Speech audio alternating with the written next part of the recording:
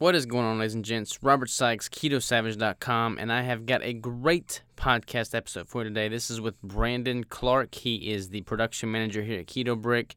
He was formerly in the police force for 15 years, moved here to work with us. He's been doing keto for coming up on 3 years now. He's been doing DSK. He's a coach. He's freaking awesome. But I've got a huge apology to make because for whatever reason, we recorded this podcast and my audio turned out terrible. I don't have a clue. I don't know why.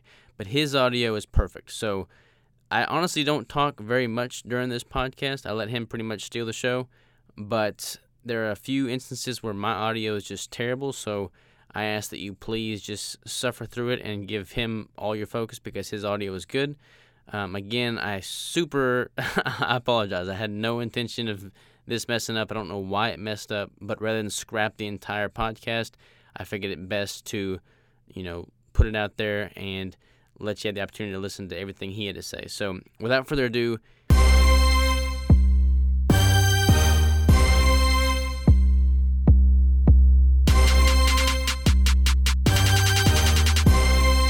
here's Brandon. Tell us about yourself, man.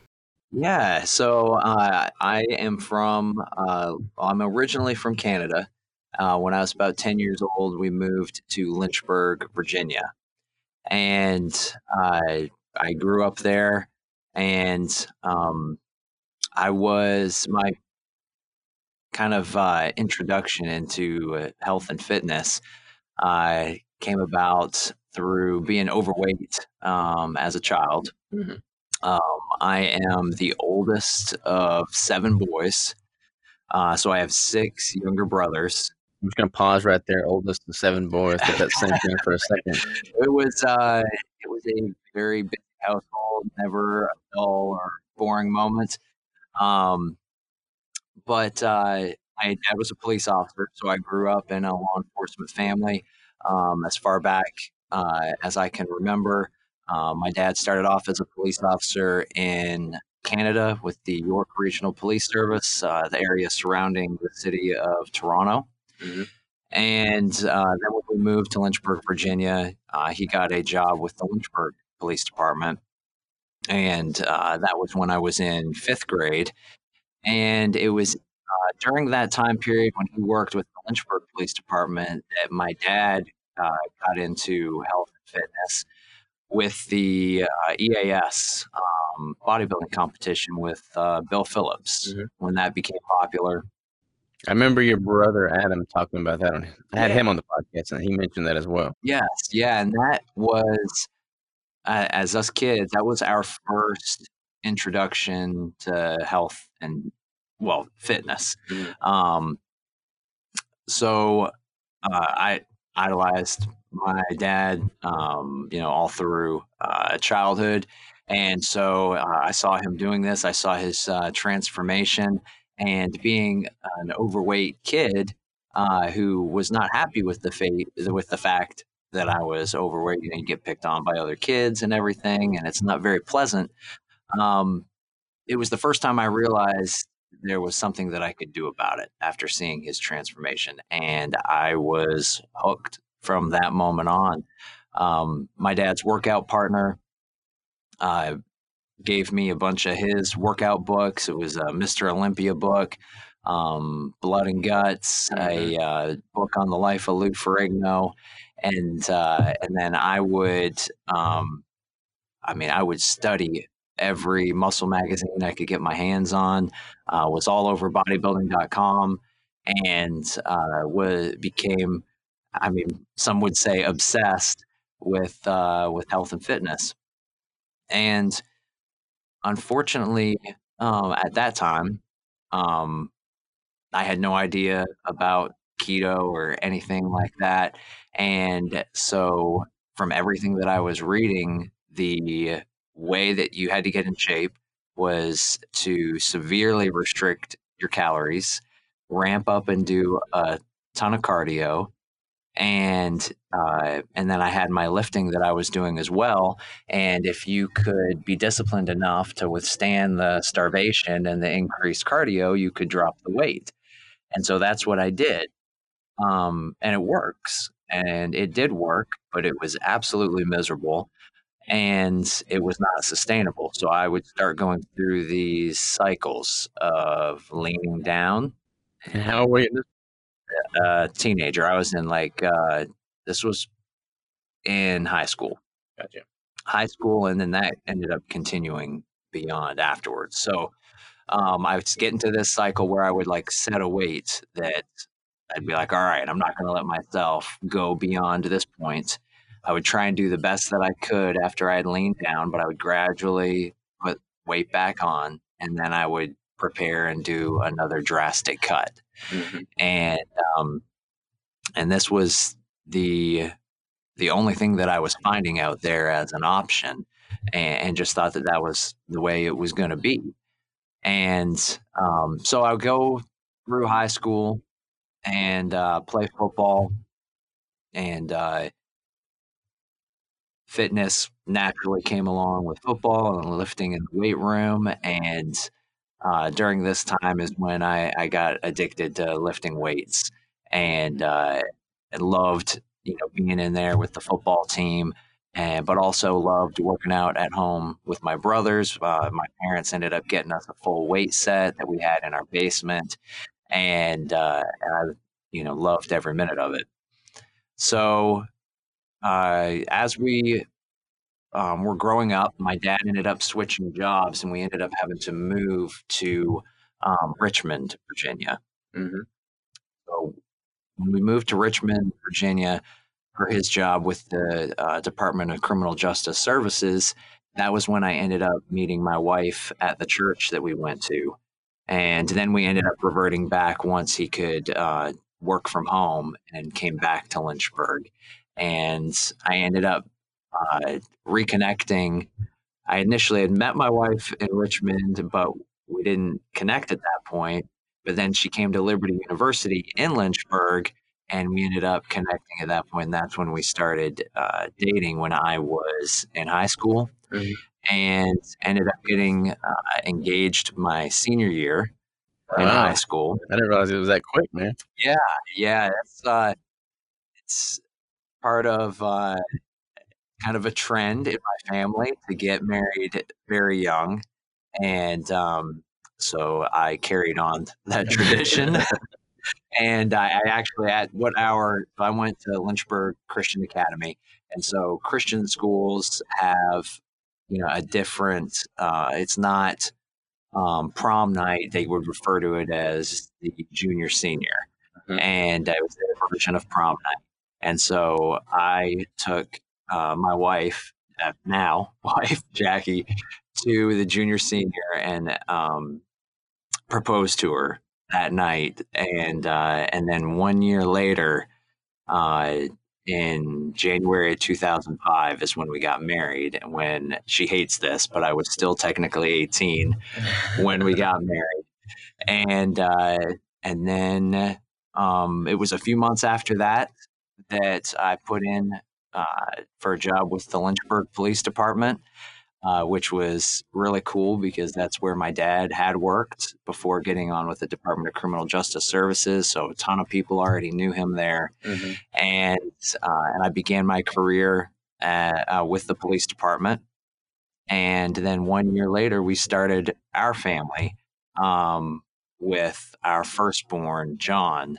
My wife got pregnant with him a year after we were married. So we did things very, very fast. How many kids do you have now? So 5 kids now, from 12 all the way down to 3. We have 3 boys and 2 girls. Building a freaking army, man. Yeah. Very So there hasn't been a slow period in my entire life, going from being the oldest of 7 boys, and then going right over and building my own family, which is at 5 children currently. And the whole while you're kind of like going through this vicious cycle of bulking and cutting, and just like total chaos throughout. Well, yeah, and that was I really found so much enjoyment and satisfaction with working out, and I loved the internal competition of, trying to become the best form of myself. But then it would be this very depressing, you know, um, experience afterward of putting everything and then becoming disgusted with yourself, and you can't believe that you let yourself go that much, and then ramping your motivation all back up to go into a severe caloric restriction again and extreme amounts of cardio on top of lifting, and setting all the other priorities in your life on the back burner to make this a priority because it was so grueling. And yeah, it was a miserable cycle.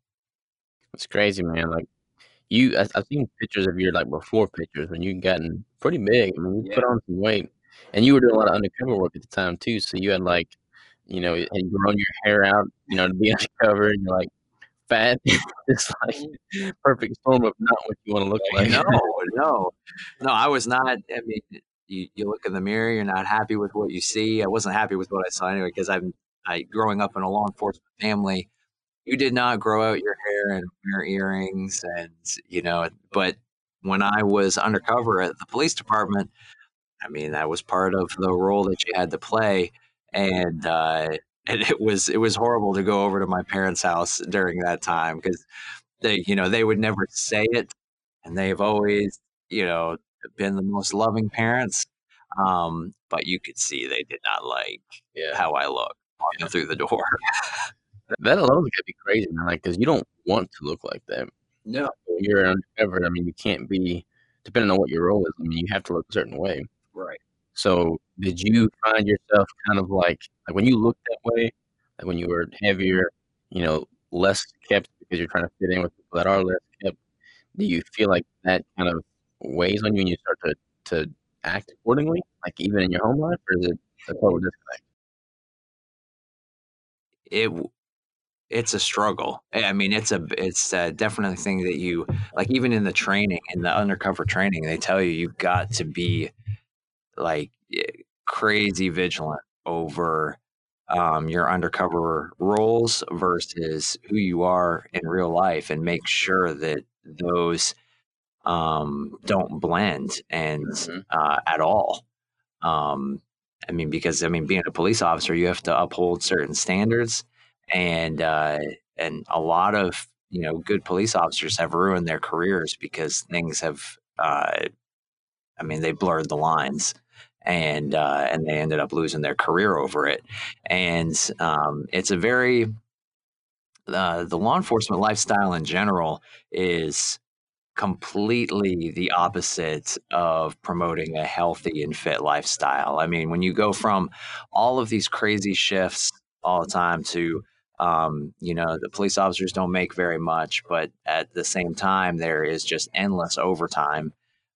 So you end up resorting to working all these overtime jobs. Well, most of these overtime jobs are in the middle of the night into the wee hours in the morning, and you take those on in addition to your swing shifts already, then on your weekends.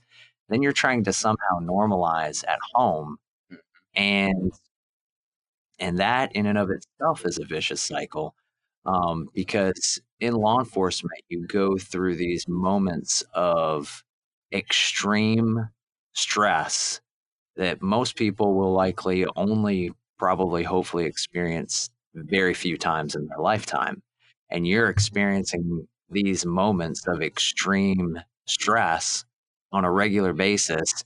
And then you're going through these entire shifts of having to remain hyper vigilant because you literally, in the climate that it is today, you have a target on your back. Mhm. And there is a reaction in your body to having to be in this hypervigilant state, and then experiencing these extreme raises in adrenaline and cortisol dumps, to where when you go home and you take that equipment off and you drop it, you end up dropping into a depression, essentially. Um, and a lot of you end up almost like running off of this adrenaline when you're at work. And then when you're at home, when you need to be focusing on your family and all the other priorities that you're working to sustain this life outside of work, your body responds by dipping way below the norm. in order to compensate. And so it's just up and down, up and down. And then when you incorporate these off-duty overtime assignments on your days off, your body's not recovering. Mm-hmm. And which is a reason why that so many law enforcement families don't make it. They crumble. And, you know, a lot of times the officer is left only with his career and not a family. It's crazy, man, because, like, I know you well enough to know that you're the kind of person similar to me in that when something bad is happening, when somebody's going through a lot of heartache, like, you internalize it and you try and fix it. Like, we're fixers. We try and fix things. Yeah. So it would be really hard to have a complete disconnect between work and family time. It's like you take all that home with you and you're at home with your family and you're thinking about, some informant or something you've been working with. You're trying to help their life. Mm-hmm. But it's, like, totally clouding your being in the presence with your family. Right. Yeah. And, I can't say enough amazing things about my wife. I'm glad that she is stuck through it with me, 15 years of that lifestyle. I still remember the night that I was one of my informants that I had. She was a prostitute, and she ended up fleeing for a while. She was working with us. She ended up fleeing because she became wanted. Mm-hmm. And then one night, randomly, my phone gets I receive a call while I'm sitting on the couch with my wife in the evening while I'm off, and it's her. And she's gone and gotten caught up in one of the largest human trafficking rings to ever be investigated and prosecuted in the Eastern District of Virginia. And I had to immediately get up off of the couch with my wife and sit at the kitchen table talking to this prostitute that's caught up in this human trafficking ring, and literally sit there and launch an investigation at my kitchen table for hours when it was one of my few evenings off. And I'm getting up from talking to my wife, and she knows You're talking to a prostitute. Yeah, you that's know, crazy. so it's I mean, she has been unbelievable, and I'm so grateful. They say behind any great man is a great woman. And I'm not saying I'm a great man, but anything good about me has a direct correlation to her being the backbone of our family. I mean, I gotta say, I'm pretty impressed, man. You got 5 kids. You've lived a lot of life already. You're 33, right? Yes. We've had your family over here, I think, twice or 3 times for a cookout. Yeah. And, I mean, all your kids are, like, super polite, super mature for their ages. I mean, your wife's awesome. She's lovely. So, you're doing something right for sure. Yeah. It was one of the best decisions of my life to marry her. And then another thing that we do that's a lot different than a lot of people choose to do today, because a lot of times you just can't do it. It's the way life is now is it's like you have to have both parents working in order to make it. And we've decided to sacrifice, a lot of the nicer things in life so that she can stay home, and I will be the primary provider. And not saying that everybody has to do this or that's the right decision for everyone, but I grew up with my mom staying at home and my dad being the primary provider. And I experienced the benefits of that. And so I knew that I wanted that for my kids. Mm-hmm. And we both made that decision when we got married. She agreed and supported that decision. And I believe firmly that her being there all the time with the kids, as difficult as that may be sometimes, because she doesn't get very many breaks, Yeah, I can imagine. that has translated over into the stability of our entire family, and the constant building and investing in them without without much distraction getting in the way. And my wife takes that very, very seriously, and we have amazing kids because of it. So Yeah, I mean, y'all homeschool everything as well. So, like, that's something that I'm keen to learn more about. I don't know if you want to talk about that on the podcast, but homeschooling is something that I don't know. Like, when you look at everything going on out there in the world right now, I've found I tend to do better when I'm more removed from the systems that are currently in place, and the current educational system being one of those. yeah, I was not homeschooled. My dad's a professor. He's put a lot of emphasis on education, so I've put that on a pedestal. But I feel like if you have a good foundation to work with, and you can teach your kids, yourself. I mean, I didn't even realize there's so many different programs out there for homeschoolers that yeah. make. I didn't even know that existed. Oh yeah, all kinds of different groups you can get involved in. Like a lot of people think, homeschooling means, that you're separated from the world and you end up raising these kids that, don't know how to function in That's what I thought society. it was. Yeah, yeah. And that, that may have been what happened a lot of times in the past. But fortunately for us, homeschooling and homeschooling curriculums and programs have advanced so much over the years, and it has become so popular that there are these huge homeschooling groups that you can become a part of, and it's still you as the parent staying in control of educating your children and finding out the curriculums and really giving them the one-on-one attention that they probably wouldn't receive in any structured school system, but you are able to provide it to them, and you have, the love of being their parent behind it. Mhm. So there is complete 100% sincerity in everything that you're putting into their education. And so there's been, my wife is constantly on the hunt for how and what is the best manner for this individual child of mine to learn. And it's different for Yeah. each kid, but you're able to customize it to them for their optimal benefit. And it is hard, but, as it's often said, the good things in life are usually what are hardest. Mhm. And, you don't find value in things that are easy or cheap. And so when the hard times come and the frustrations hit with it, that's what I try and remind myself and speak to myself. And, if it's hard, then it's usually worthwhile and really good. And we are seeing the fruits of that investment every day. And that is one of the things that encourages us to continue on despite the difficulties and challenges that are presented with it. Well, I feel like the parents are disciplined and like, constant approaching the curriculum day to day with like a routine and a schedule like they would in school. I mean, that would have to be key, I would think. Oh, Once you get that, figured out and figured out what works well for everybody, I would argue that you can be you can give them much more opportunity because they might be held back in more of a public system or even a private system where it's not individualized at all. right. I've got a feeling that your whole family can take like a field trip and have like a business, teaching day them after year.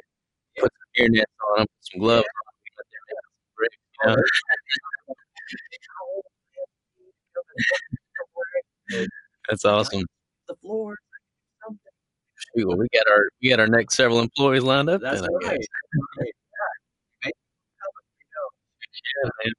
Well, talk to me a little bit about nutrition because you've been doing keto now for what, 2 years, I think? Coming up on 3 years?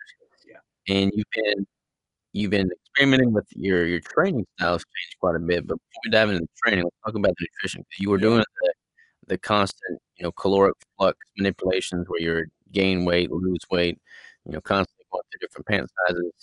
Yeah. How did you stumble upon keto and what's that been like? Yeah. So it got to a point to where I started wondering if I could be a husband, father of 5 kids, police officer, provide what I need to provide, and still reach and ever maintain my health and fitness goals. I started believing more and more like maybe this isn't possible. Maybe this is one of the things that I need or have to sacrifice. And that was a very sad thought process for me. And also, I had a very high pride in staying in shape for my job to keep me alive through all of the fights and the chases and the abuse on your body. And so I would consider the thought process of if I let that go to compensate for all of the other priorities in my life, I may lose my life because of that, whether that's, being killed by a suspect or having incredible health issues start to take effect because I'm not doing anything to combat all the negative things that being a first responder does to your body. And I began to also experience what I now know from talking to a military veteran friend of mine. I began to experience PTSD issues, like some serious depression, some serious anxiety, and my sleep was horrible. I was dealing this came a lot during my time undercover. I could hardly sleep. If I heard a noise in the house, I would get up, get my gun, and clear my house. And I would do that many times. I would go around and check if the doors were locked repeatedly. If I saw a car driving by, I would be scanning the car to see if it was potentially one of the dealers I was buying from or something that had found out who I was and found out where I lived because I was doing this work in the same area that I lived. And I and I began feeling like honestly, and it's sad because in the first responder community, like they're doing all these things for health and wellness, and it's all great. But suicide kills more first responders, more police officers than anything else. And so there's a problem there to where people don't feel like they can speak up about what they're going through for what their career is doing to them in their personal lives. Because you start to worry, well, as soon as I say something or reach out for any type of help, well, then then the questions are you fit for duty? Are you fit to be carrying a gun? And so then you can put on administrative leave and be sent for testing to make sure you're fit for duty. Well, during that time, you can't work the overtime that you need to provide if that does happen. And then your career is also at risk. So you're getting a hit financially during that process and then potentially losing your career if the tests come back that you're not fit for duty. So people often keep anything that they're struggling with to themselves to survive their career and not lose it. And all of the problems just continue. And then I believe all of this directly translates over into the law enforcement suicide rate being what's killing our police officers more than anything else. And at one point, I literally thought to myself, and nobody knew this. I didn't tell my wife. I didn't tell other officers. I didn't tell anybody. I kept it completely internalized.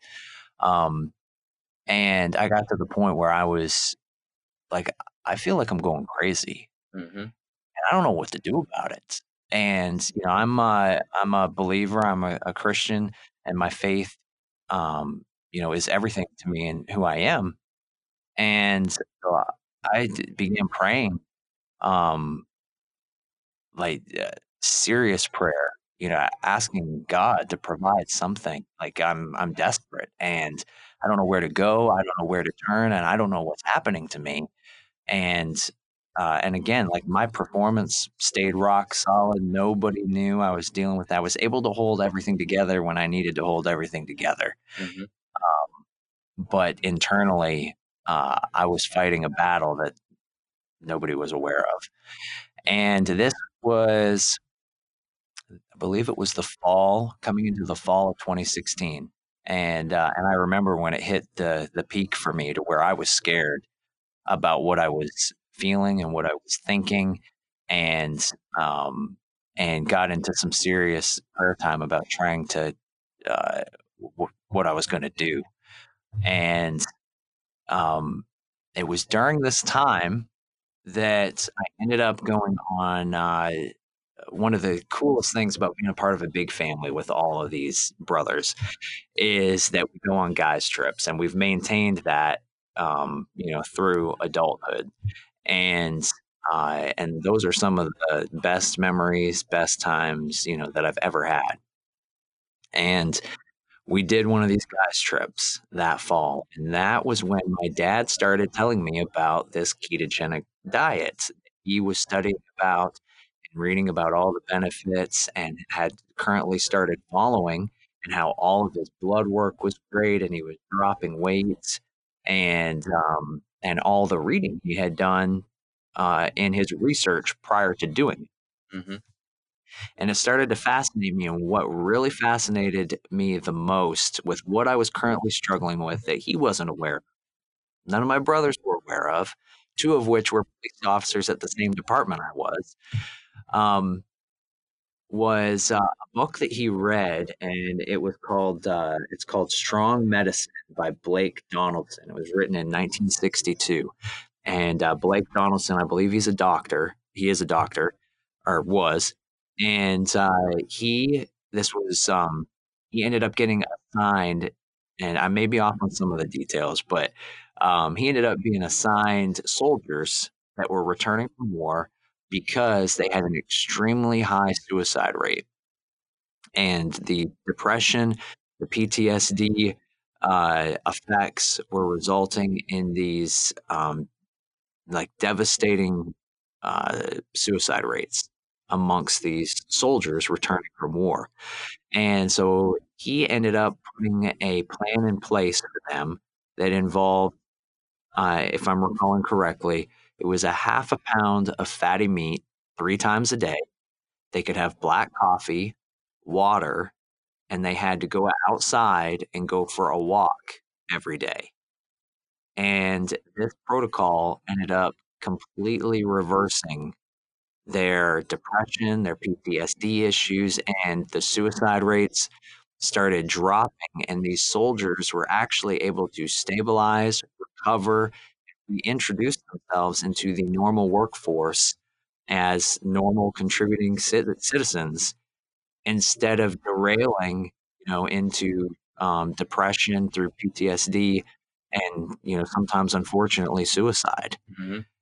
And so he told me about that. And then he also told me about how he was reading about different people groups who didn't have, they lived in areas where they hadn't had access to a lot of different carbohydrates because certain things didn't grow.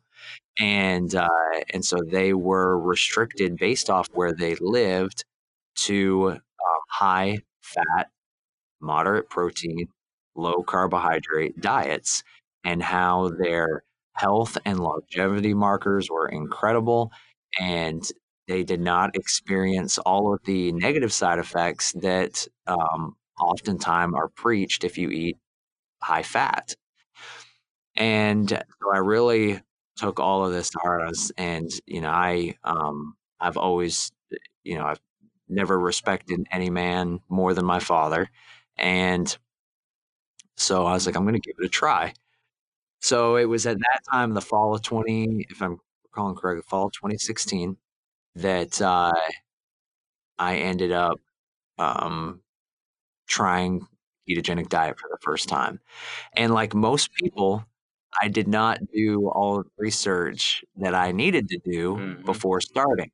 So I'm like, all right, I need to, eat a lot of fat. Electrolytes, yes. That ended up being what killed me on it, because I ended up doing it, and I'm like, all right, and I start dropping that initial drop of water weight that you experience. Like, well, that's pretty cool. And But then I hit the keto flu, and it rocked my world. It was bad, and I quit. But fortunately, I had heard enough from my dad, and I had done enough research to know, like, there's something here. There's got to be something I'm doing wrong. So I started researching even more, and that's when I came across Jason Whitrock's YouTube channel. And I actually came across his bodybuilding.com video on the top 5 keto mistakes. And I looked at that. I was like, oh my gosh, I think I did every one of those, every one of the top mistakes, especially the electrolytes. And so I started researching and I changed those things, recommitted myself, got the electrolytes right, and there's been no turning back since. Keto has absolutely changed my life for the better.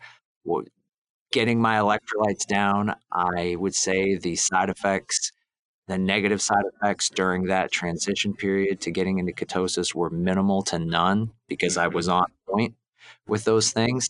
And yeah, I haven't looked back since, and I have no plans on ever deviating. Yeah, it's interesting to me, man. Like I've had several veterans on the podcast, and they've all talked like the ones that have had PTSD that have gone keto. They've noticed a pretty big, difference in how they feel with regards to their PTSD as a result of keto. I don't know if it's because of some, you know, neurological synapses that are happening. I don't know why from a neurological standpoint, but I've had that said to me on multiple occasions, which is crazy to think that a nutritional protocol can have such a profound impact on, like your stress, your PTSD symptoms. But Yeah. I mean, like for you, other first responders, other veterans, I mean, just having that as an outlet as opposed to, you know, drugs that Yeah. a lot of people turn to, that's a game changer. Oh yeah, like what I would compare it to, it was crazy that breakthrough period into ketosis is it's like something. I mean, people that haven't experienced it won't understand, but it's like something you don't forget, especially if you're to the negative that I was. Yeah, the more negative you are, the more pronounced it becomes. Yeah, and I would say before it was like I was saying, it was like I had no it was like I felt like I was going crazy, like I was losing control, and I couldn't focus. My thoughts, my mind was all over the map, and I couldn't dial in and focus. It was a struggle, it was a fight, and again, I was holding it together enough to maintain, my performance at work and to maintain, but nobody knew about the incredible battle it had become to make those things happen. And it went from feeling like I couldn't focus at all, and to the point where I was like, I'm going crazy, to breaking through into ketosis. It's like the cloud was gone, and I had the ability to focus, and I had the ability to focus on what was most important, keep priorities in line, and it was like it gave me control of my life back. And I would absolutely tell anybody that for me, the ketogenic diet was an answer to prayer. And, um, I had reached that breaking point where I was starting to pray about it because I was so concerned with my mental state that nobody knew I was dealing with. And this healed my mind. And so I initially, thought, well, when I was initially getting into it, like keto, um, the ability to drop some weight and get in shape, and then you start hearing about how people are able to stay lean and fit year round. And that was my like initial like that would be the most prominent benefit. That would enable me to juggle everything and still reach and maintain my health and fitness goals.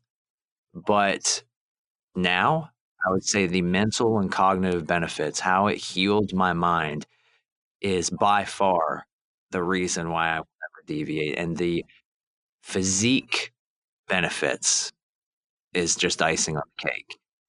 Yeah, I totally agree, man. A lot of people, like I obviously do not think that my physical performance is going to suffer at all. I think it's only improved since keto, especially from a longevity standpoint. I feel like I'm going to live much longer from keto. But all that aside, I have no desire to stop. Even if my performance dipped, I would still stay keto simply for the cognitive enhancement benefits I get from it. I don't think I'd be near as productive and efficient and effective as an individual, as an entrepreneur, as a businessman, if I was like constantly in the state of cloudiness from carbohydrate dependency and just, not being in tune with my nutrition. So for that reason, alone, I have no intention of deviating. Yeah. And I would tell you, because it's so funny now how different, like one thing I noticed is, and people got to the point where they were like, Brandon, and again, they didn't know the background. And when I would talk about the benefits of the keto diet and the keto lifestyle, I wouldn't mention I was still a police officer at that point. I didn't want to bring up anything about the potential of mental instability, depression, anxiety, paranoia, PTSD issues. Like I was still scared to bring that up. And I was like, well, I've recovered from it, from what I was dealing with, but I don't want to risk anything by talking about it. So I would only mention, the other health benefits, the other physique benefits that I experienced. And people would be like, you are so passionate about this. Like you're obsessed with keto. And it's funny because you end up noticing or finding out that there are people that will attack you and bite your head off because they are so anti-keto.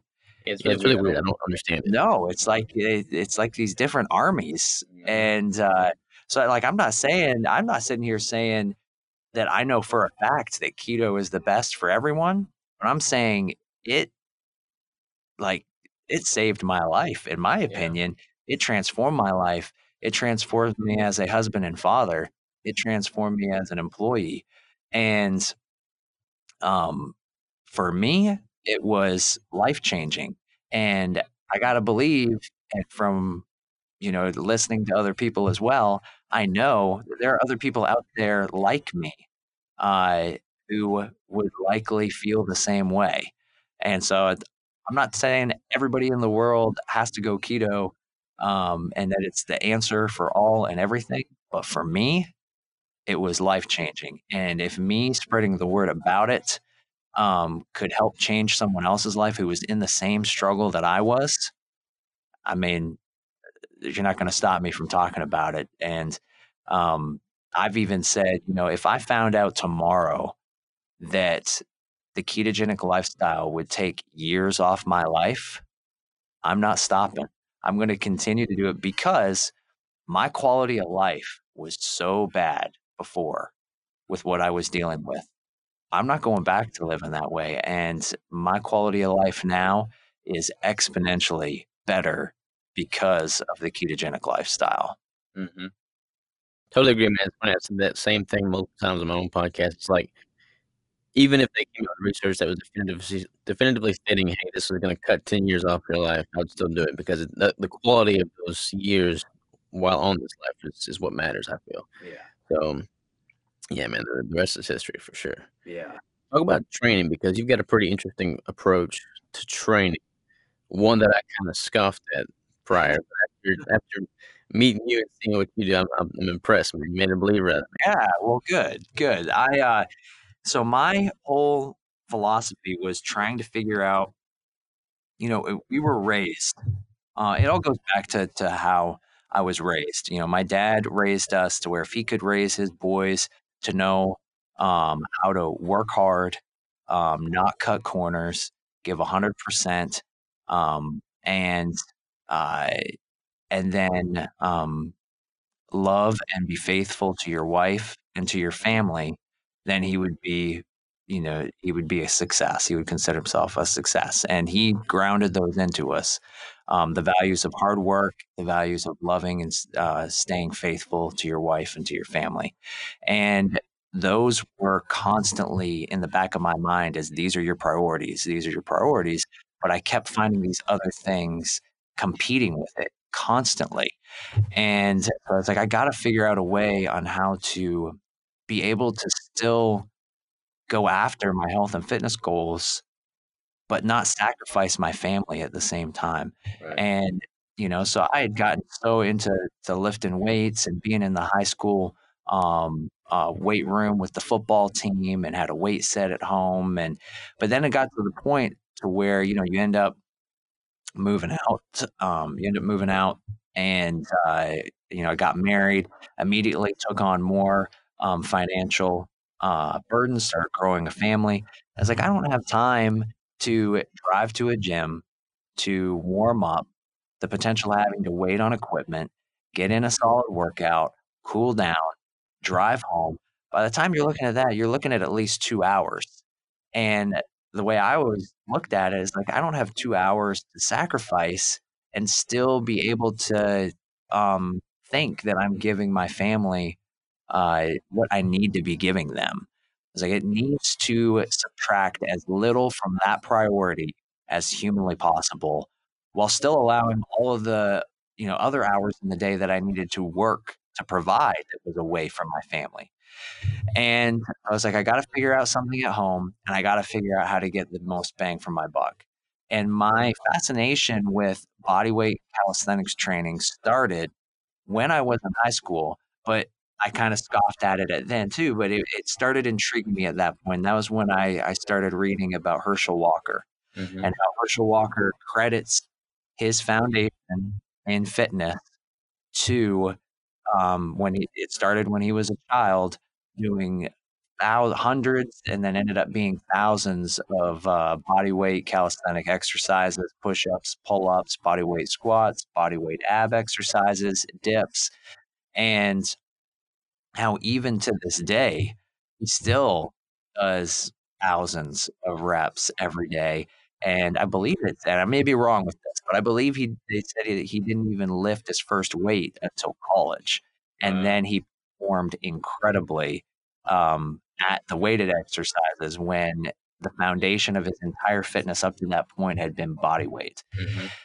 And so a lot of people would, shrug that off and say he just had incredible genetics or something like that. But that stuck in my mind. And then as I got into law enforcement, I started, a lot of military personnel are in law enforcement. And I was like, the military puts such a focus on body weight. And a lot of people would just think that's just for convenience and cost effectiveness. I was like, a lot of these guys are shredded, they're built, and they're doing tons of body weight, and there's all these military body weight programs. Mm-hmm. It's like, so there's got to be something more to it. And so then I get into I'm in my law enforcement career, and I start interviewing these inmates. And I see these inmates who would lock them up for a crime they committed, and then months later would get out. And when they were locked up, they were out of shape, they were sloppy, and several months later they get out and they are shredded. Like they could step on a bodybuilding stage. And then so I would always, I'd always get out with them, and fitness was one thing that I could talk with these guys about, that it wasn't a confrontational conversation. It would almost like bridge a gap with Mm-hmm. them. So I always loved bringing up working out. They could tell that I liked working out and knew a decent bit about what I was talking about. And so we would have a completely, non-confrontational conversation about fitness. And they would always tell me that it was pull-ups, push-ups, bodyweight squats, bodyweight ab exercises, and that they would do hundreds, if not sometimes thousands in a week. And that ended up translating into their transformation. And the most incredible one was one particular guy that I was involved in arresting and putting away. And he went in incredibly out of shape and ended up saying that all he had done was push-ups and ab work and bodyweight squats, and he could have stepped on stage at a competition. And these things ended up convincing me that of the effectiveness of body weight. And as I read more and more about it through those different avenues and people who had developed an expertise in it, I ended up realizing that, high repetition calisthenics is really knocking out two birds with one stone as far as strength, muscular endurance, and then cardiovascular as well, because you're doing such high repetitions with limited rest time. Mm-hmm. I then had always thought of progressive overload, that's required to build muscle, as just gradually increasing the weight. But then I started coming across resources um, teaching about how increasing your repetitions, limiting your rest time, and using intensity techniques are also other ways to achieve progressive overload. Right, right. And I was like, I can make this all work. And so I built my own body weight program uh, to work out at home.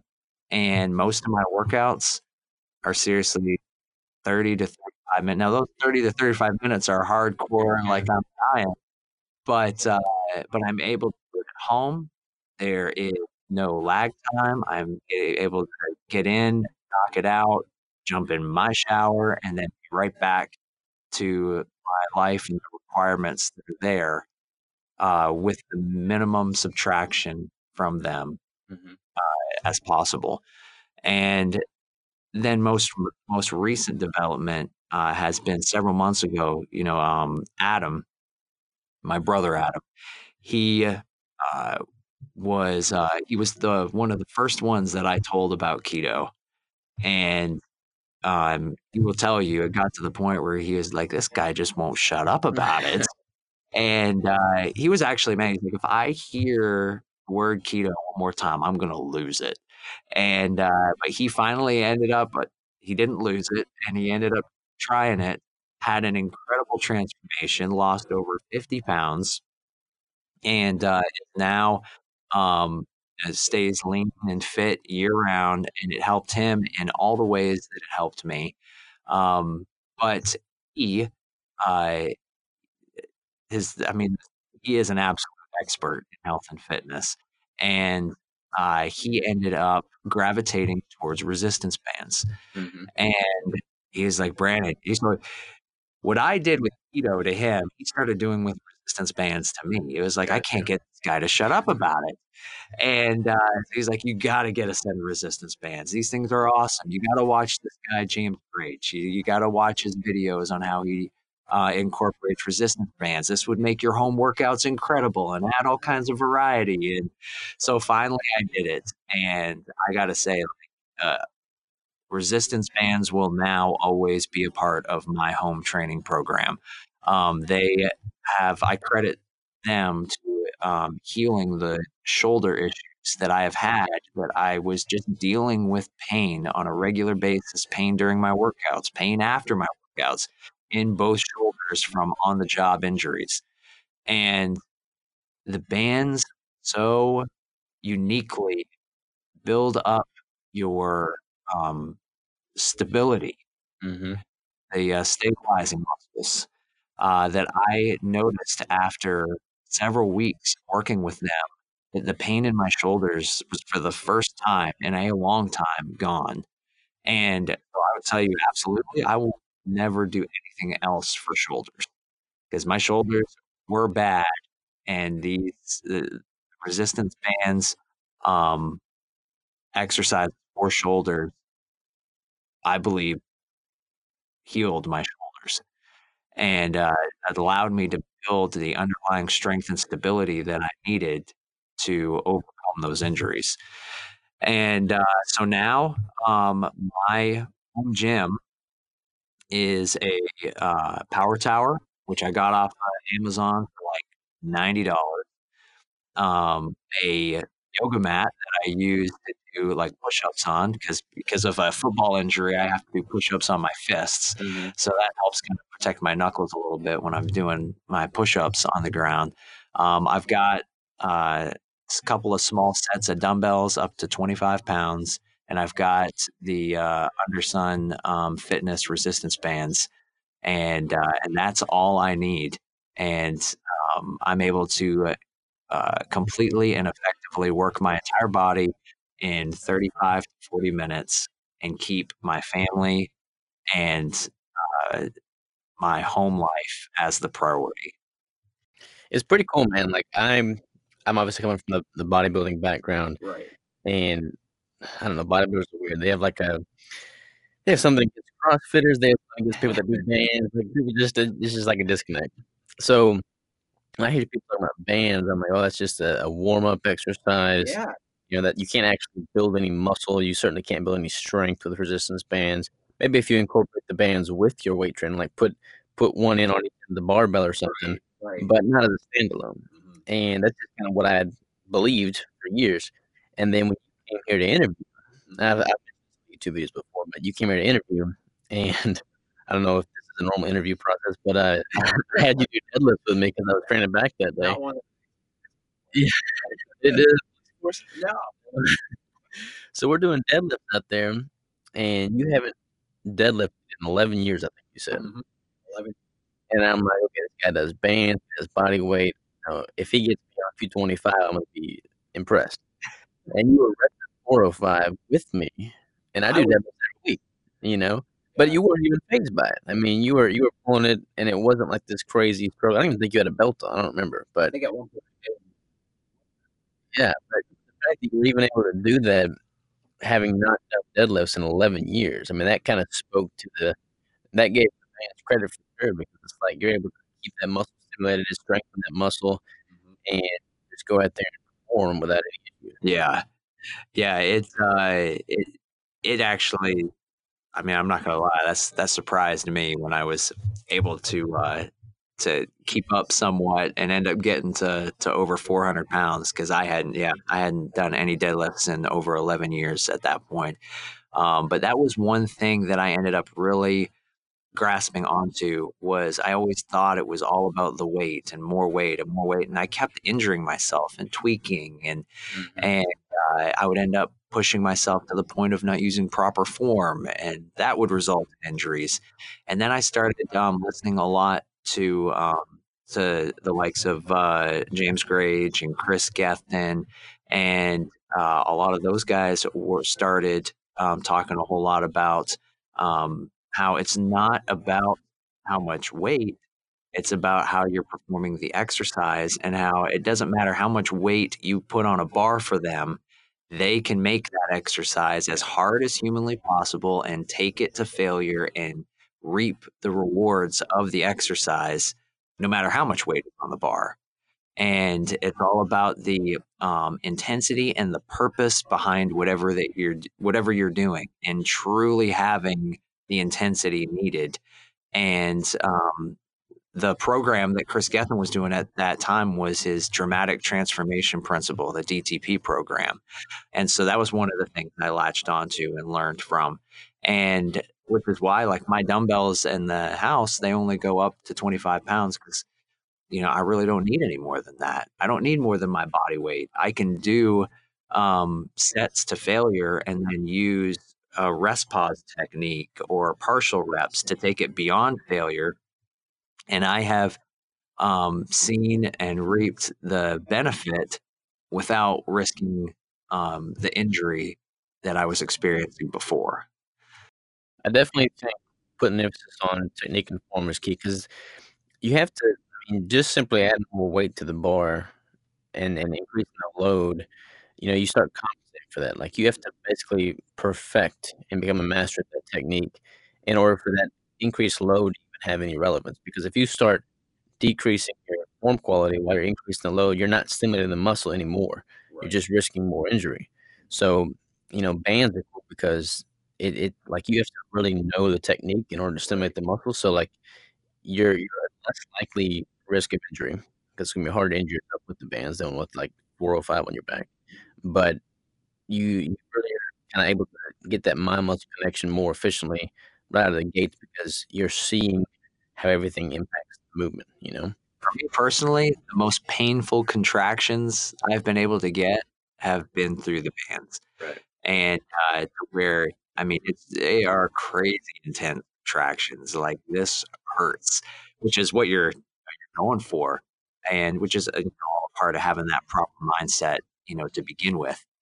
But yeah, that opened up possibility for me to essentially I know there's a lot of people that, use this word and it gets overused a lot, but like almost like biohack my life. Be like, all right, I don't have to go to a gym to be in shape. I can do this at home. I don't have to invest in a lot of expensive equipment. I can get the bare minimums of the items that I mentioned. And even if I couldn't have gotten those other items are really, like, I consider them luxury items. Like, if I had nothing, like, those inmates I was talking about were talking about essentially just doing push-ups, body weight ab exercises, and body weight squats repetitively, intensely, and they're the proof was in their own physiques. Right. And, so you don't even need that. You need a little bit, you need the ground beneath you, and you can do everything that you need essentially with your own body weight. And it really allowed me to see, okay, I have no excuses. I can make it all work. I love it, man. I love it. You're about to do something that also I don't know if it has ever been done before. You're gonna do a competition, having only done body weight and band exercises for the 11 years that you've been doing it, which I think is crazy. So talk a little bit about that. It's kind of the next thing for you, right? Yeah, yeah. So I'm currently, I think I'm in week 9 or 10 of the deeper state keto protocol. And I decided to do the first ketogenic um, bodybuilding competition that is going to be held on October 12th in Dallas, Texas, and by the National Athletic Keto Association. And I'm going to be competing in both the men's physique open and men's physique novice. And I'm going to have done my entire prep working out at home, with the gym that I just described, essentially, and following the deeper state protocol. And so I think I have like 10 and a half weeks left. And You're about halfway then. yeah, yeah, about halfway. And I'm excited, man. I had to get the wife on board first because knowing what it's still a heck of a commitment. Like, Oh yeah. be all in. And I'd always been curious and always wondered about doing a competition. And so, now I'm part of the, Keto Savage, Keto Brick team. And, well, what better time, to take a shot at it, see how well I can do. And I'm excited, man. I mean, just seeing you because you've lost how much now? I mean, every day you come into work, we have a meeting, I see you every day basically. But I can tell just like your face is leaned out, you got a lot more vascular in your arms now. Like everything's starting to change for sure. Yeah. With you having 10 more weeks to go, like you're gonna be a freak on stage and you'll have done it following DSK Yep. and body weight band exercises, which is exciting. Well, that's another thing. Deeper state keto took it to another level for me. Like, there's so much out there in the keto space and different types of keto and how individuals apply the ketogenic diet and the ketogenic lifestyle to themselves and all these different variables. And I have never done anything so strategic and detailed as deeper state keto. And I having didn't say that, by the way. But, like, seriously, I'd never taken my fat that high and my carbs that low, and when I initially looked at the protocol, I was like, "Is this even possible?" Like, and compared to the way, keto is traditionally done, 75% fat and 20% protein, 5% carbs, and then a lot of times, like I started off counting only net carbs. Well, deeper state keto is 10 total carbs. So I was like, man, that's almost nothing. And how are you gonna? What are you gonna be eating? What are you gonna be doing? And it took a little bit of an adjustment, but once you it's just like anything else. Once you are introduced to a new plan, you know, um, there's just an adjustment period. And then once you grasp it, then you're good to go. And so now I was like, oh, yeah, I can do that. and I've seen the maximized benefits from it. The keto benefits that I was experiencing before have only been maximized by the higher fat and the more restricted carbohydrates. And it's because it allows you to go to only certain fat and protein sources that are going to be that low in carbs, which are and end up being the optimal sources anyway. Right.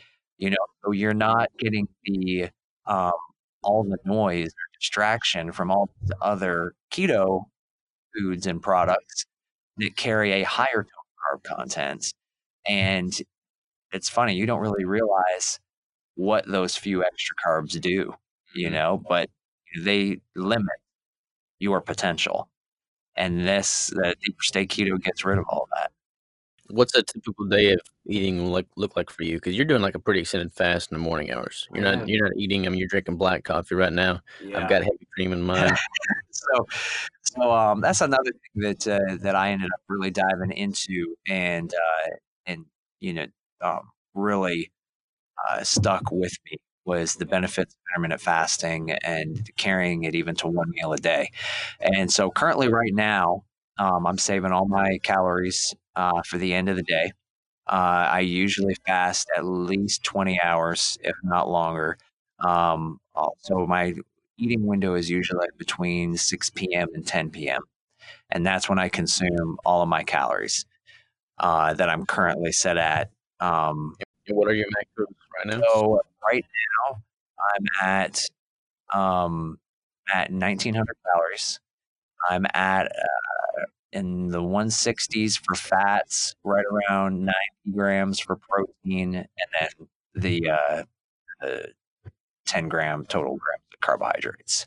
Gotcha. And so that's where I'm at right now. I save all that for between 6 and 10 p.m. And a lot of my go-tos right now are 80-20 ground beef, eggs. I typically go with Parmesan cheese for my cheese option a lot because it's zero carbs. And then also it goes really well with eggs and ground beef.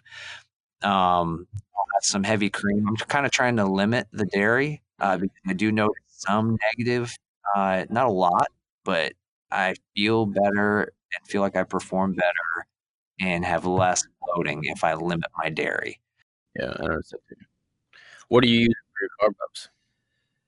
Nothing for carb ups. Nothing for carb ups. But no, that might actually be a good little segue into the cheat meal topic.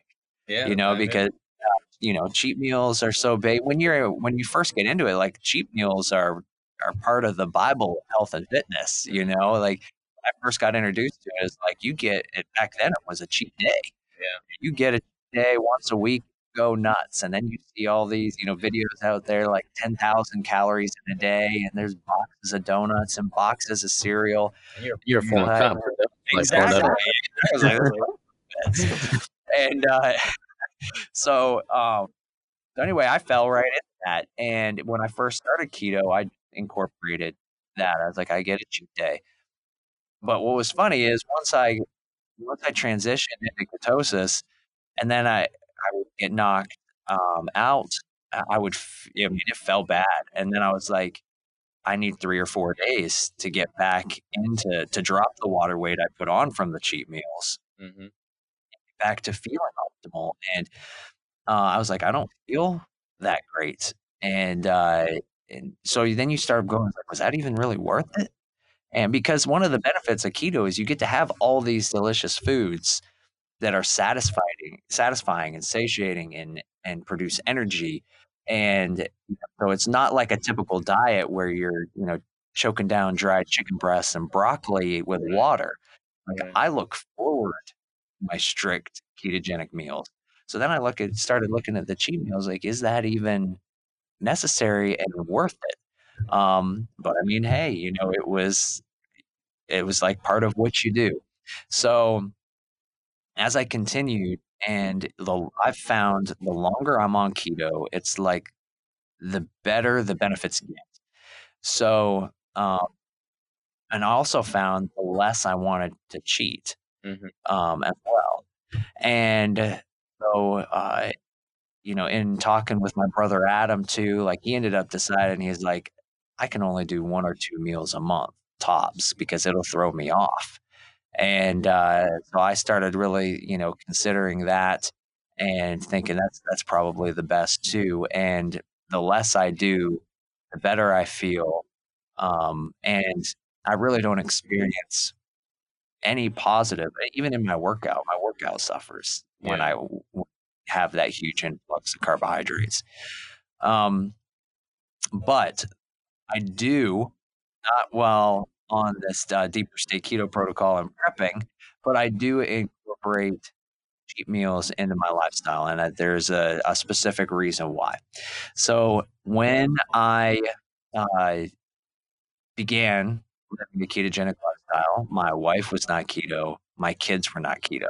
Right. And that is something a lot of people experience and struggle with, because you've got your kids eating all this, all this stuff, and you got your wife eating all this stuff, and you're essentially living a separate lifestyle, eating different. You say, I can't eat that. I need to make different food, and that causes issues.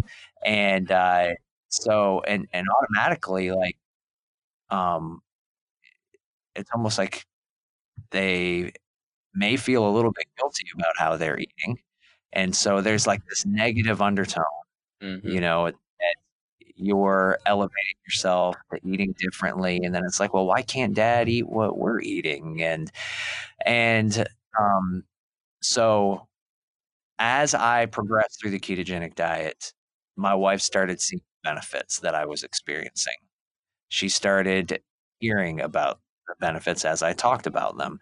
And I still will never forget, after the first 2 weeks that I was back on keto after my first electrolyte debacle, and I got on solid, she was like, your skin has completely cleared up. And I used to have, wearing a bulletproof vest in the summertime, and I would like literally have like horrible acne underneath my vest, like almost like blisters. And it completely cleared up my skin. And I'll never forget, my wife said, if that's what it does to your skin, it's got to be healthy. Yeah. And because there's always, all this skepticism, and still is, around whether or not it is healthy, because it's literally the opposite of what you're taught, in school and everything. And so my wife has dabbled in and out of keto over the years, as I have, but she is now on keto. And what we ended up doing, she believes in keto now after all the research out of the benefits of, listening to all the keto experts out there like yourself, and then the doctors that have been brave enough to step out, like Dr. Kim Berry. You start listening, and then it starts making sense. And then you do it, and you experience the benefits, and you become a believer in the ketogenic lifestyle. And so that has been a gradual process for my family. And but my wife now fully believes in the benefits of keto, and she wants, through that, we don't force our kids to eat keto, and there are still some carbs in our house. But what I didn't want to force anybody to do anything, because I didn't want there to be a negative, I didn't want them to look at keto as being something negative. Right. Exactly. I wanted them to look at it and be attracted to it and be intrigued by it, and then want to try it for themselves, and then experience the benefits themselves and convince themselves to do it by watching me live my life and seeing how it helps me. And so that has absolutely worked for my wife. And then, and my kids now are constantly talking about keto. And so what we've done is we've gradually, like, we'll have a lot more healthy fat keto meals now. We'll do bacon and eggs all the time, and it's a very cheap meal option too for 5 kids. There's tons of really good keto recipes out there for family size meals. They like the Keto Brick. They do. They do. They love the Keto Bricks. They each have their favorites, and so they love them. They Have love they them. tried the new flavor? No, No? they haven't tried the new flavors. Is that one of your favorites? Both new flavors, and I didn't think it would happen, are my new favorites. Yeah. And I mean, like I told you the other day, like you typically don't see people get better with the sequels, with the product variations that end up coming. Mm-hmm. Killed it these last two times. Like it blows my mind. And so these last two flavors are by far my favorites now, and I can't wait. I can't wait for the wife and kids to try them. I'm trying to refrain from saying flavors. Tease it. So good, so good. Everyone, you will love the new flavors. But and then so with the kids, introducing good fat snacks instead of the carb snacks, like the animal crackers and the gold, the Cheez-Its, and instead replace that with almonds, pecans, some of the nut butters out there, which you got to be a little careful with those too. But getting solid nut butters, cheese sticks, the different cheese and meat stick combos that you can get, and providing that to them as snack options instead of the the low quality carb sources. And we have, thankfully, thank God we have very, very healthy children, but I think this diet has definitely contributed to that. And you see when they start eating like that, they're in the kitchen less asking for snacks because they're more satiated, they're more full, they're running off of better energy. And so what's funny is they're constantly asking me now, Dad, is that keto? Like I can't get away with anything. And that they're constantly asking me if I'm eating keto. And at the time, my 12-year-old just told me that he wants to go keto. And that, to me, proves my strategy has worked. That he has, and he more and more wants to eat what I'm eating. And asks me questions about the ketogenic diet. And now at 12 years old, has gotten to the point where he's doing push-ups and pull-ups every day.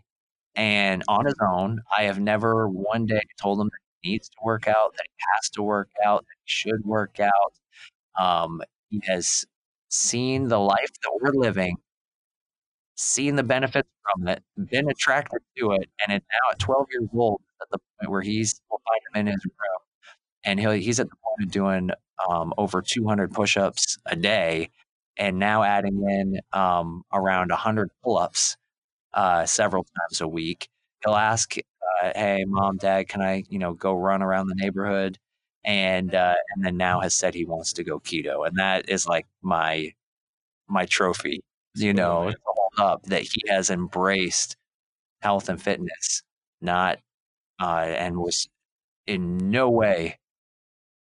I think that's the main thing. A lot of people try and force things upon their kids, not just nutritional protocol, but just this things that they want to instill, they force it, and then it winds up backfiring on them, and then they totally turn away from it for good, So it's gotta be self-motivation. Yeah, it is, and I think part of that is part of why I will still incorporate occasional cheat meals. Even though I experience no physical benefit from it at all, I experience only negative. But when your family isn't keto when you go keto, there is emotional and enjoyment tied to food with different events. And so, for example, my little boy Aiden, he had his birthday, and he came to me and asked me. He came to me and asked me. He said, "Dad, just turned 6." He said, "I want to go out for pizza for my birthday. Can you please eat pizza with us?" I can't tell him no. I can't tell him no because he's not going to understand, and I'm almost more worried that he may end up having a negative view of keto because it's like, well, Dad has to sit there and not be involved with the family. Right. In that. So, But they didn't also said you had small calves. I mean, I need to work my legs. So he's the main one that asks me if everything I'm eating is keto. So he's like he's like my little angel on my shoulder, making sure I'm staying in line. But for those reasons, one of the things that if you have a big family and you're limited on finances, a lot of times your enjoyment comes through a movie night and getting food out. And that's a very good cheap option to have a family event together. right. And food is directly tied to that. And so I will go as long as I can between cheat meals. I typically try to stay when I'm not prepping for a contest like now. I'll typically try to stay to no more than 1 to 2 a month now, and I have a certain strategy that I go by as well to minimize the damage as much as possible. So, in my research and embracing intermittent fasting in addition to keto, I will do the day of planned like family movie night, say, where we're going to do pizza. I will do OMAD that day. I will end up fasting like over 20 hours leading up to that meal. I will keep it to only one meal. This doesn't turn into a day, which turns into a weekend. It doesn't even turn into a second meal. It stays one meal. And when it's over, it's done with. Then the next day, I'm still working on it. So the next day, I do an OMAD again all day. But then that night is an absolutely strict ketogenic meal. And then during both mornings, morning on the day of that planned cheat, and morning the day after are incredibly strenuous workout sessions, which are then followed. They're fasted workout sessions. I haven't eaten all night. My goal is to do it first thing in the morning, and then I continue my fast all day doing the OMAD until that night. And I find doing it in this manner allows me the absolute minimum negative side effects and allows me to bounce back as fast as possible. Yeah, that's the way to do it too. I mean, you're a very disciplined individual, so like you can do that. If somebody doesn't have that discipline, they start going off the meal becomes a Yeah. day, and that becomes a week. I mean, that's when people really start screwing themselves over. Well, that's it. In my opinion, that's when you really got to become, and I've talked about this with my brother Adam a lot. Like, you really got to become self-aware and really be honest with yourself, and say what really is going to be my tendency after this. And but in consideration of that, one of the best, the two best things about the ketogenic lifestyle is that it gives you control over your cravings, gives you control over your hunger, which then translates into making it sustainable. Right. And that was the thing for like it used to be. I would go to a Mexican restaurant, and I would be following a traditional fitness program of just calorie restriction, high protein, low fat, low carbs. So I would go in there and trying to stay strict and sit in front of that bowl of chips and literally be torture, and I would fail every time. After getting into ketosis, and becoming fat adapted, they look good, and I know they are good, but they don't have control over me anymore. I can sit there, I can get my meal without rice, without beans, without chips, get meat, veggies with cheese, and you can make it work at most restaurants today. It's weird, man. I don't even consider it food anymore. Like we were at a restaurant the other day, and it was like a I don't know, it's a new restaurant. I forget the name of it, but it's similar to Qdoba's. Like you go down the line and you tell them what all you want. And I got like a bowl basically without the beans, without the rice, without the tortilla chips. And at the end, they have like a little bag of chips that they send with you. And they're like, "You want the chips?" I'm like, "No, I just want the food." I didn't even mean to say that, but that's just what came out. Because like I don't even consider it food anymore. Yeah, it's like, and you almost look at it, it's like it's a waste. Yeah. And you think of all the negative things that you'll experience, it's not worth it. And but yeah, it's funny. Like now, I can go in there and people look at you like you're crazy. And my wife and I went on a like a date night the other night to a steakhouse, and we got a steak and we got keto veggie sides. We got like a side salad with no croutons, and everything was keto. And then at all these steak restaurants, they want to bring out the big bread bowl, and so we immediately are like, we don't need any bread, and they like pause and look at you. And it's funny because at this steak restaurant, this steakhouse, we've been twice, and we get the same type stuff every time, fully keto. And she said she remembered us because of how weird our order was. Yeah. Nobody else rejects that bread bowl. Everybody else is getting the sweet potato or the baked potato that's loaded, getting, all the full carb options. And so it's funny when you go in, like it's so noticeable to other people. And I don't want to generalize, but you start recognizing patterns. And I'm like the only one in the restaurant that are not getting all the carbs. But then more often, I'm also the leanest person in the restaurant. Right. Like, Exactly. there's got to be something that's connecting the dots here. Yeah. Or it's the amount of times, like I told Jackie, who is my wife, by the way. I told Jackie, I was like, the amount of people that have attacked me for keto, that I'm in better shape than them, and have healthier, blood markers than they do. And it's like, are you not seeing the correlation here? Like, what you think is healthy is obviously not working for you. But it's this like, So just yeah, it's crazy. So what's next in line, man? I know we kind of been recording for a while here, but what's next in line? You're here at the compound now. You're making bricks. You're prepping for a show. You're doing DSK. You're now a DSK coach. Yes. So quick little plug here. Anybody listening and watching this, we're revamping a lot of DSK. We're adding a whole bunch of new content. Brandon, as a case example here, he's uploading a band workout video every single week. So we're going to have a whole new workout series for bodyweight and band resistance training. He's now a coach. Just kind of talk a little bit about what you got in the pipeline, man. So, a lot of people would probably ask, or maybe wondering how I ended up here. And so I ended up, as I continued through my law enforcement career, I ended up making the decision for a plethora of reasons to start moving away from a lot for the benefit of my family, looking to make a career change.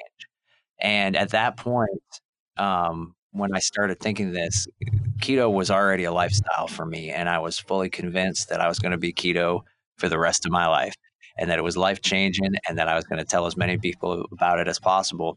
But I never thought I would get the possibility of working full-time in health and fitness, let alone in relation to keto, which, had become such a passion for me. So I consumed the Keto Bricks before working here. I watched the YouTube videos, before working here, and I saw you guys announce the job advertisement for the production manager. And what's funny is, I initially mentioned it to my wife, and she just laughed, because we're in Virginia, Keto Bricks in Arkansas. I don't know if anybody ever thinks that they're going to live in Arkansas unless they're born in Arkansas. So laughed, and I just kind of shrugged it off. And 3 weeks later, I couldn't get it out of my mind. And I was like, I don't even know if it's still open or if they're still taking applicants. And so I talked to her about it again. She's like, all right, let's pull it up on the map. She was like, all right, that's still 1 day's drive. We can still come back to Virginia in 1 day's drive. She's like, you really want to put in for it? Like, and we had our family discussions and everything about my intent to move away from law enforcement after 15 years. And so, like, we literally, as soon as I got the green light, after considering it myself for 3 weeks, it was like panic mode to try and get here as fast as possible. And ironically, I had taken a week for the kids' spring break, and I ended up sending you guys my resume, I think, on the weekend, and then literally deciding to drive all the way here on Monday night to leave Tuesday morning and come out here and do that application process. Which was crazy. That spoke well of your, ability to just do what had to be done, Yeah. And so anyway, we make the trip out here. The rest is history. But that's how I ended up, translating over from a law enforcement career into the keto space, working full time for Keto Brick, and it's given me the opportunity to work full time in something else that have an absolute lifelong passion about. And so moving forward from this, I want to, make the most of the opportunity that I've been given as possible. So I was coaching, beforehand, before Deeper State Keto. And so it's been awesome to come in and be given an opportunity, to be a coach. And I really just want to, grow with the business and with the opportunities that you've afforded me, and have as much of an impact in relation to keto and fitness as possible, which I believe, working for you, I've got, more opportunity at my fingertips in this area than I would have ever thought possible. And, my passion is for men, for fathers, for husbands who are trying to do the right thing. Mhm. They're trying to provide for their family.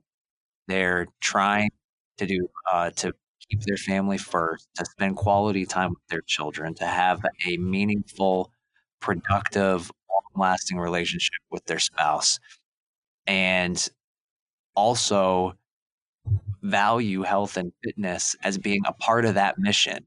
Because, I mean, if you're going to do that, you want to be around as long as possible for your kids, to be there for them. You want to, live to a healthy old age with, your spouse, that you fell in love with and have, grown with over the years.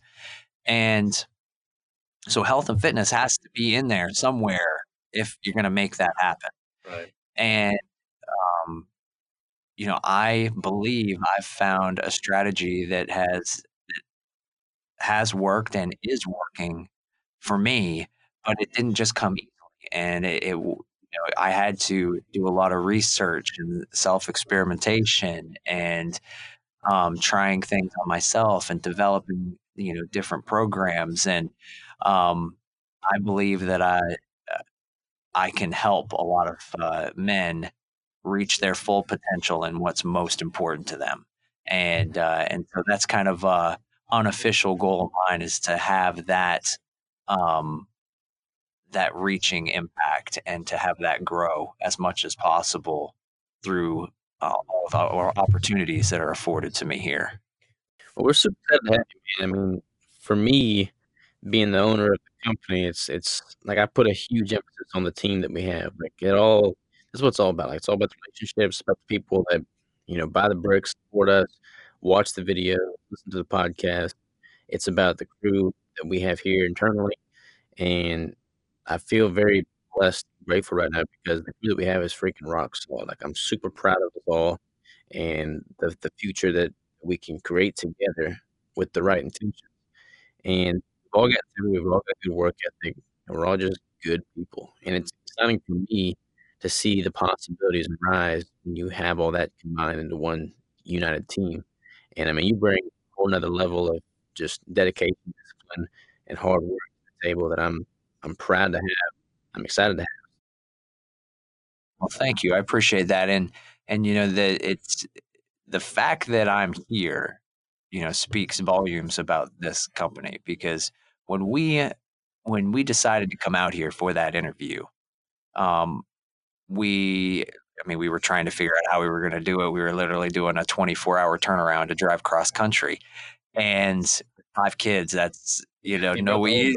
Oh yeah, but like in considering it, we considered me just coming out by myself, and I was like, no, this is if we are seriously considering this, like my family's got to be behind me.